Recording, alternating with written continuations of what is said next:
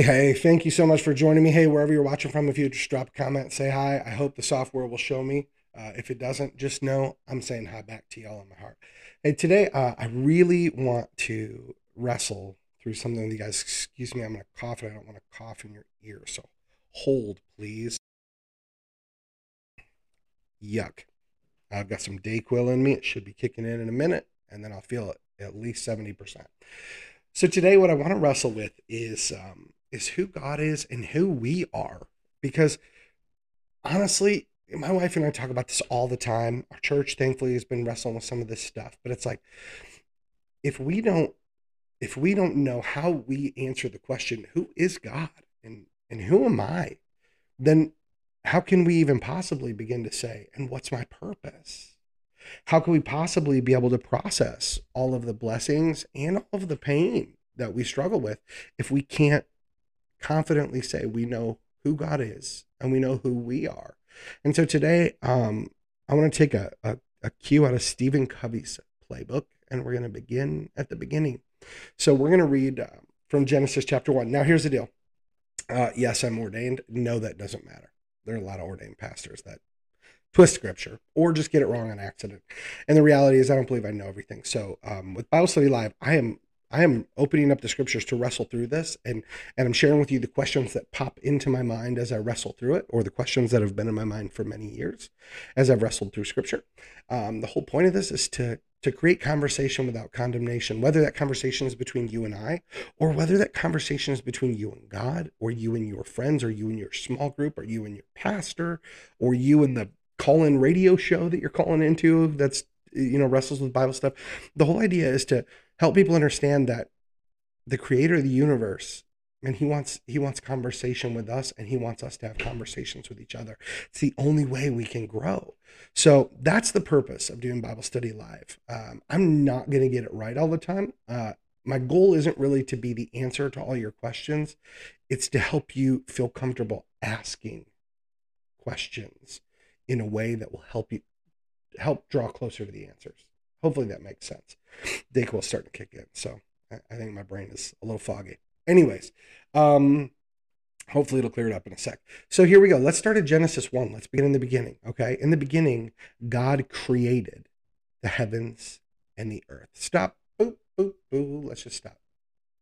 The very first thing we ever learn about who God is that he's a creator. Now, let me say that again. The very first thing we learn about God is that he's a creator. God made everything, right? From the beginning of the story, we are told, in the beginning, God created. If we stopped right there, everything else that God created would fall under that umbrella, right? So, like, as I look at this, the first thing that catches my attention is God wanted Moses to pen this and say, I want the world to know that I am a creator. Now, later we learn that we're created in his image, which makes it pretty awesome. But in the beginning, God created. What did he create? Well, he created the heavens and the earth. Okay, so in the very beginning, he created both. And says, now the earth was without without shape and empty, and darkness was over the surface of the watery deep, but the Spirit of God was moving over the surface of the water. So in the beginning, and the guys at the Bema podcast did a really deep dive into the Hebrew of this. And basically, when it says the earth was without shape and empty, and darkness was over the surface, basically, the way that the Hebrew scriptures, like what this really kind of digs into is that there was nothing, but it wasn't just empty. Like we would go, oh, that bowl is empty. It was a chaotic nothingness. And I thought that was interesting. I'd never heard that perspective before, but also I didn't spend my whole life studying Hebrew scriptures. Like I only spent like a year wrestling with it just this past year, and there's still so much to learn. But basically, in the beginning, the universe was filled with this chaotic nothingness, right? Like there was just nothing. But the nothing wasn't a calm and a peace. But what happens? Well, God created. He created something in the midst of this nothingness. The earth was without shape and empty, and darkness was over the surface of the watery deep, but the Spirit of God was moving over the surface of the water. So God creates, And God's on the move. He's doing stuff, right? So we see his spirit, the spirit of God, the Holy Spirit, as we like to say, the Ruach. If you notice, like the beginning of the show, it says Ruach. The New Testament word for that is pneuma. There were great pneuma videos back in the 2000s that were amazing. But anyways, so the Ruach of God was moving over the surface of the water, the breath of God, the wind of God, the Spirit of God. And then verse 3, God said, let there be light. And there was light. God saw that the light was good. So God separated the light from the darkness. He called the light day and the darkness night. There was evening, there was morning, marking the first day. Can I, for those of you that are unfamiliar with some things in Hebrew culture, can I share with you that in the Jewish culture, the Hebrew culture, like it's not like America where the day is the beginning, right? Daylight is the beginning and darkness is evening. Darren and I were listening to this the other day and getting reminded of this, but in that culture, the day begins when the sun goes down in the evening. That's why like Shabbat, Sabbath begins in the evening and then runs through. So it's interesting because the story begins with the darkness. Now, as we later see also, I heard Marty Solomon did a really great job in explaining this in the second episode of Bema, where he talked about how when God was done creating, right, he rested. And it's like, well, if you think about it, the rest really is at the beginning of the day because the darkness is the beginning of the day. I just thought that was kind of neat. So anyways, so God saw that light was good. He separated light from darkness and he called the light day and the darkness night. There was evening, there was morning, the first day. So we know that God creates, God's on the move. God separates light from darkness. So who is God? Well, he's a creator. Who is God? He's a mover and a shaker. Who is God? He's the separator of light and darkness. And we know that light and darkness metaphorically represent good and evil. Let's continue verse 6. God said, let there be an expanse in the midst of the waters and let it separate water from water. So God made the expanse, separate the water from the water below, from the water above. And it was so. God called the expanse sky. There was evening, there was morning, a second day. Now God said, let the water under the sky be gathered to one place and let dry ground appear. It was so. God called the dry ground land and gathered the waters he called seas. God saw that it was good. I love this. It was good. It was good. It was good. Verse 11, God said, let the land produce vegetation, plants yielding seeds, and trees on the land bearing fruit with seed in it according to their kinds. And it was so. The land produced vegetation, plants yielding seeds according to their kind, and trees bearing fruit with seed in it according to their kind. God saw that it was good. It was evening. It was morning. It was the third day. Pause. Look at this. So God didn't just create, like, he didn't have to make seed-bearing plants. If you think about it, God could have just been like, poof, more, poof, more, poof, more, poof, more. Like he could have just kept creating new trees, new plants, new fruit, new everything without giving them seeds to replicate and recreate themselves. But the beautiful thing that stands out to me in this story is that when God creates, he gives his creation away to create. I just think that's so neat. I don't know if that caught your attention, but to me, it was like the creator of the universe, he even gave the plants the ability to create. He even gave the plants the ability to create. That's amazing.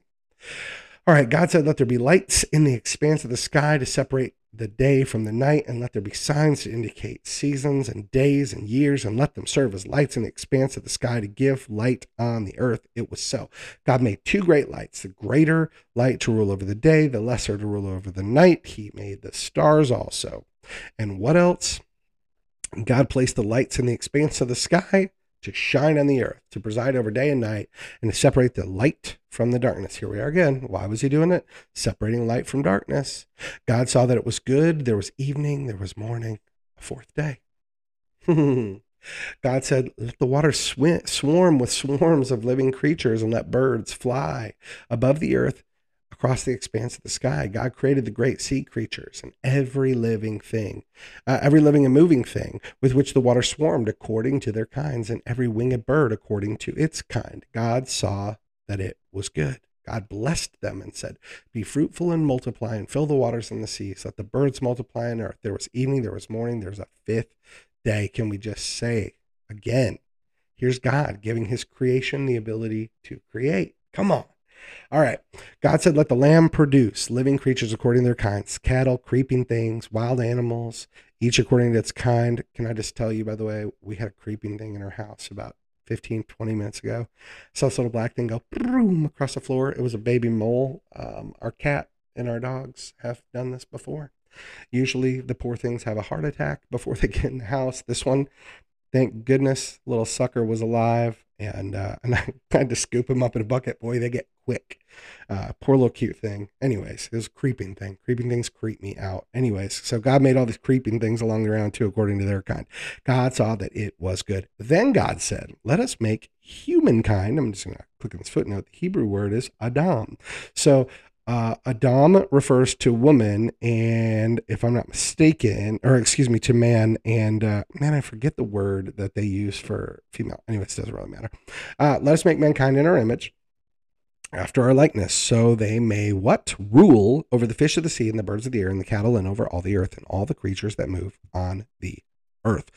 Can we just stop? So who is God? God is the creator. He creates things that can recreate more things. So God looks at everything he creates. And so far in this story, every single thing God has created on earth anyway, has been created with the ability to sustain life, to propel life, to continue life. God gave life in a way that life would give more life.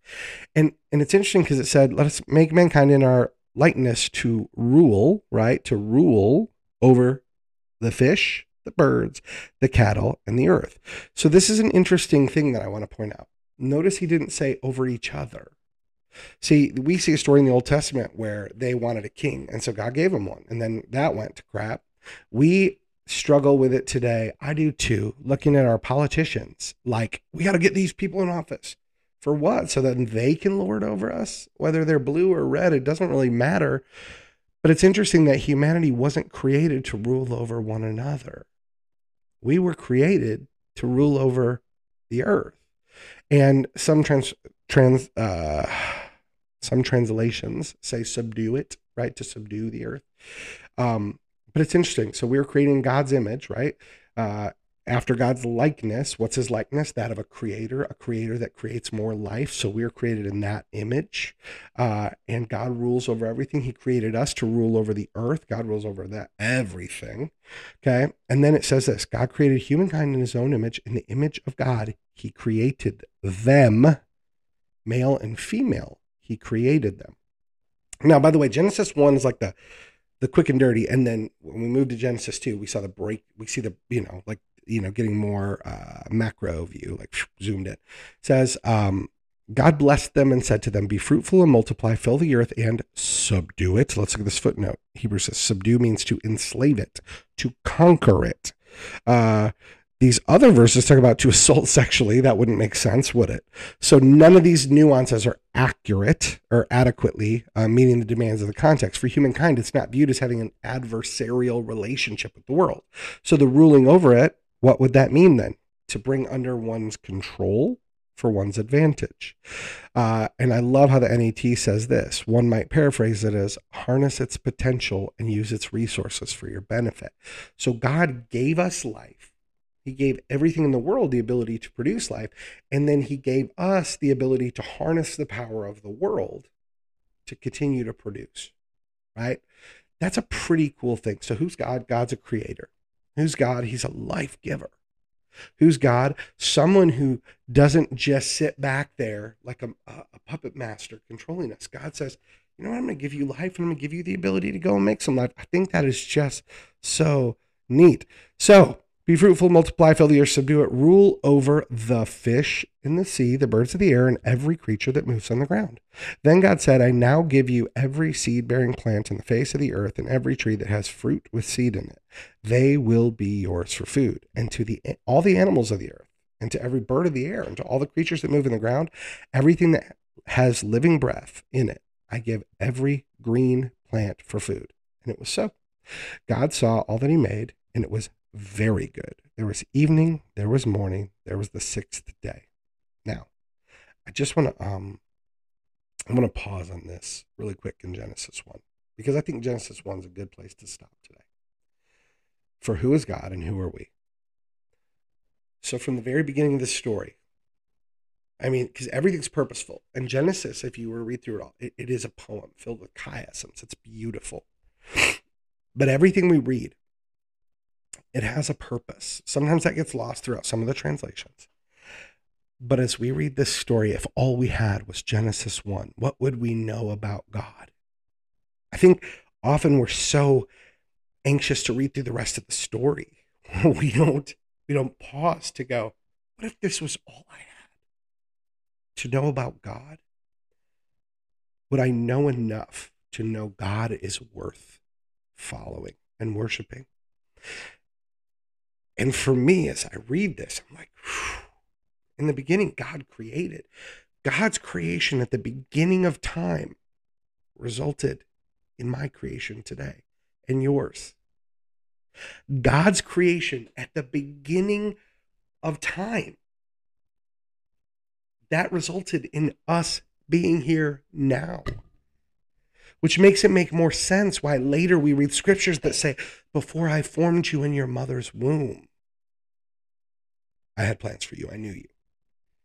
See, God knew you and I would be here today, having this one-sided conversation that you're listening to. God knew from the foundation of the earth that we would be here right now. And he knew all the mistakes we would make in the thousands of years, or if you're an old earther and you believe it's millions of years and the days represent 1,000 years, it doesn't matter. Whether it's billions, millions, thousands, here's what we know. No matter what distance of time you put on the clock, God created, and you're here as a result of his creation.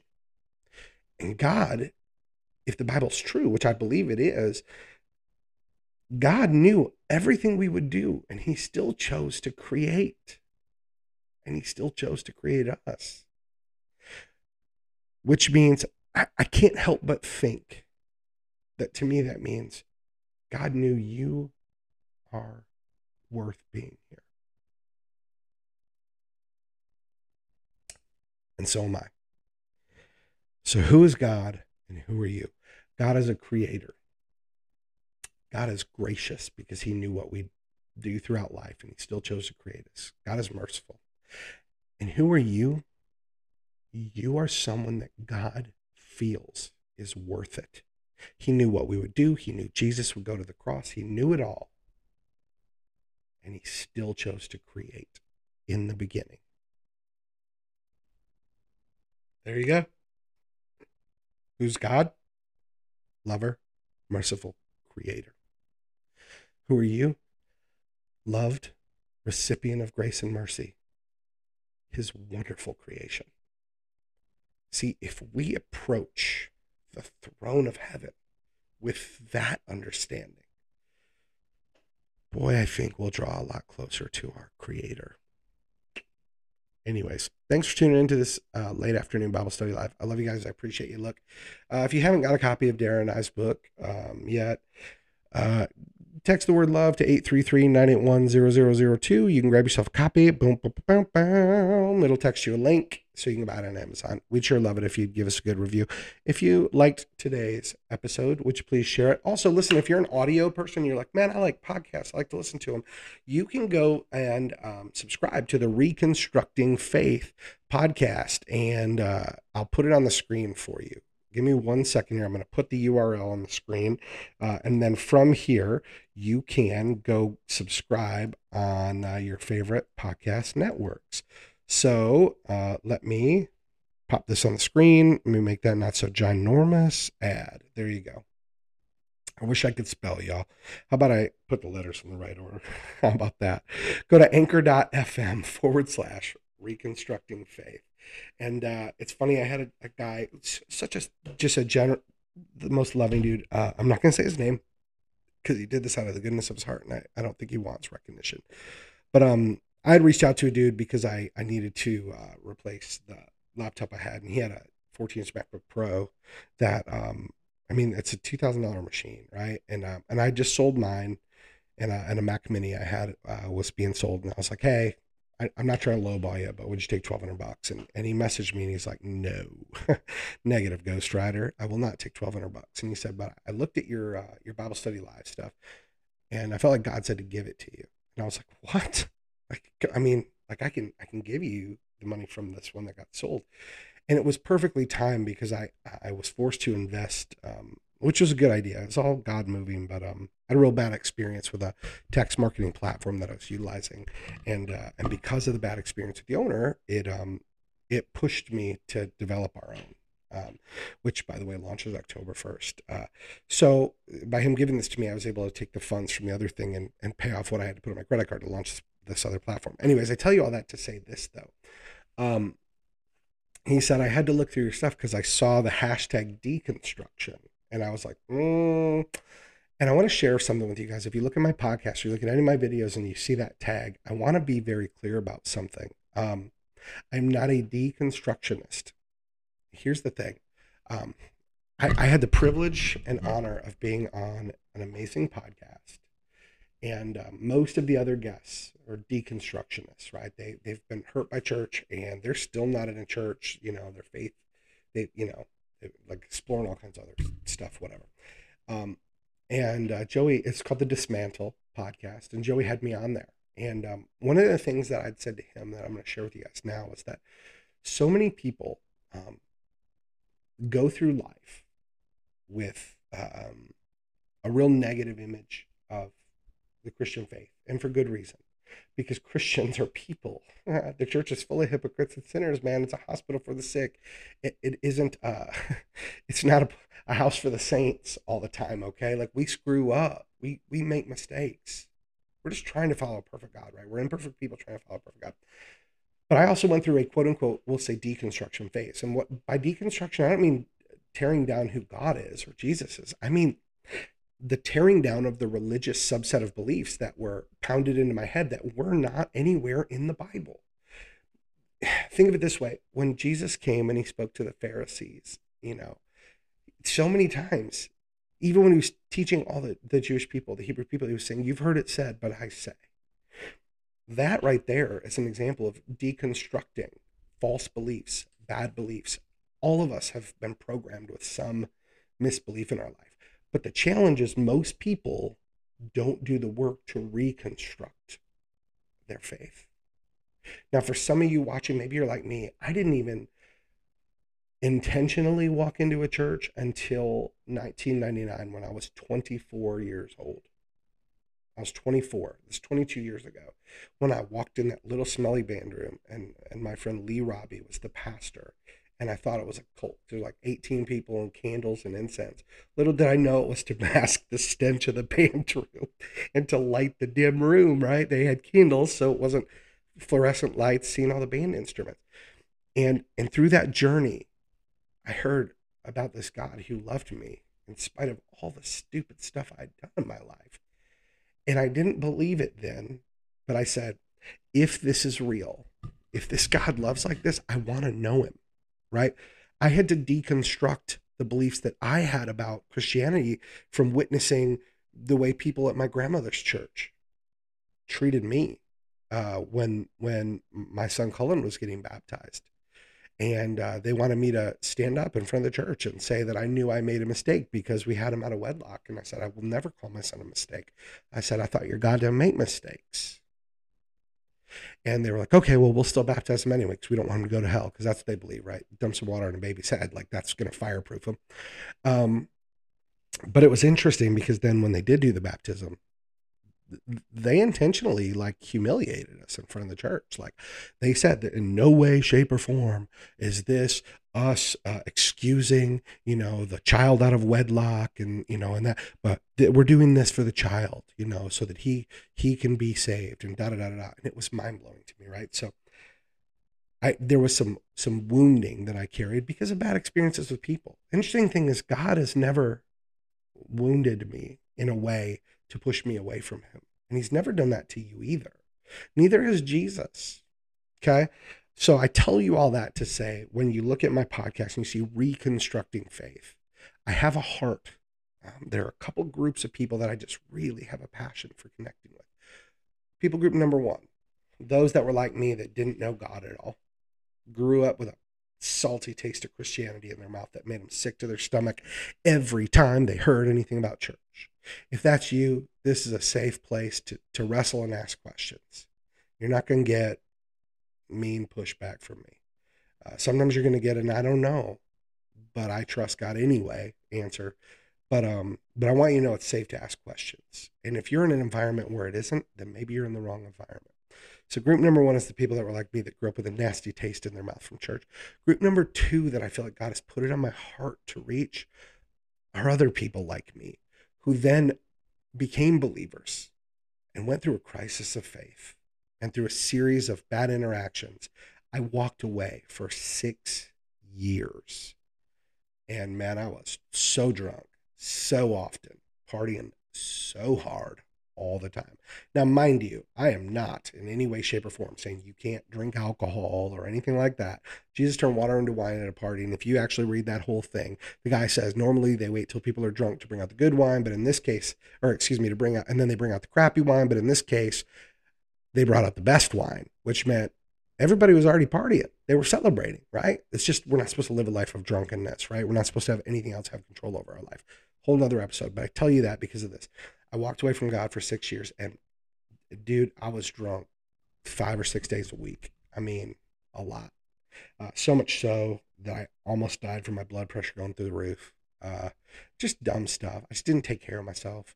And I was, in hindsight, I was doing all of that because I knew how I was living wasn't great. But the more I drank, the more I forgot about it. So I have a passion for reaching people that have walked away from their faith because of a church wound.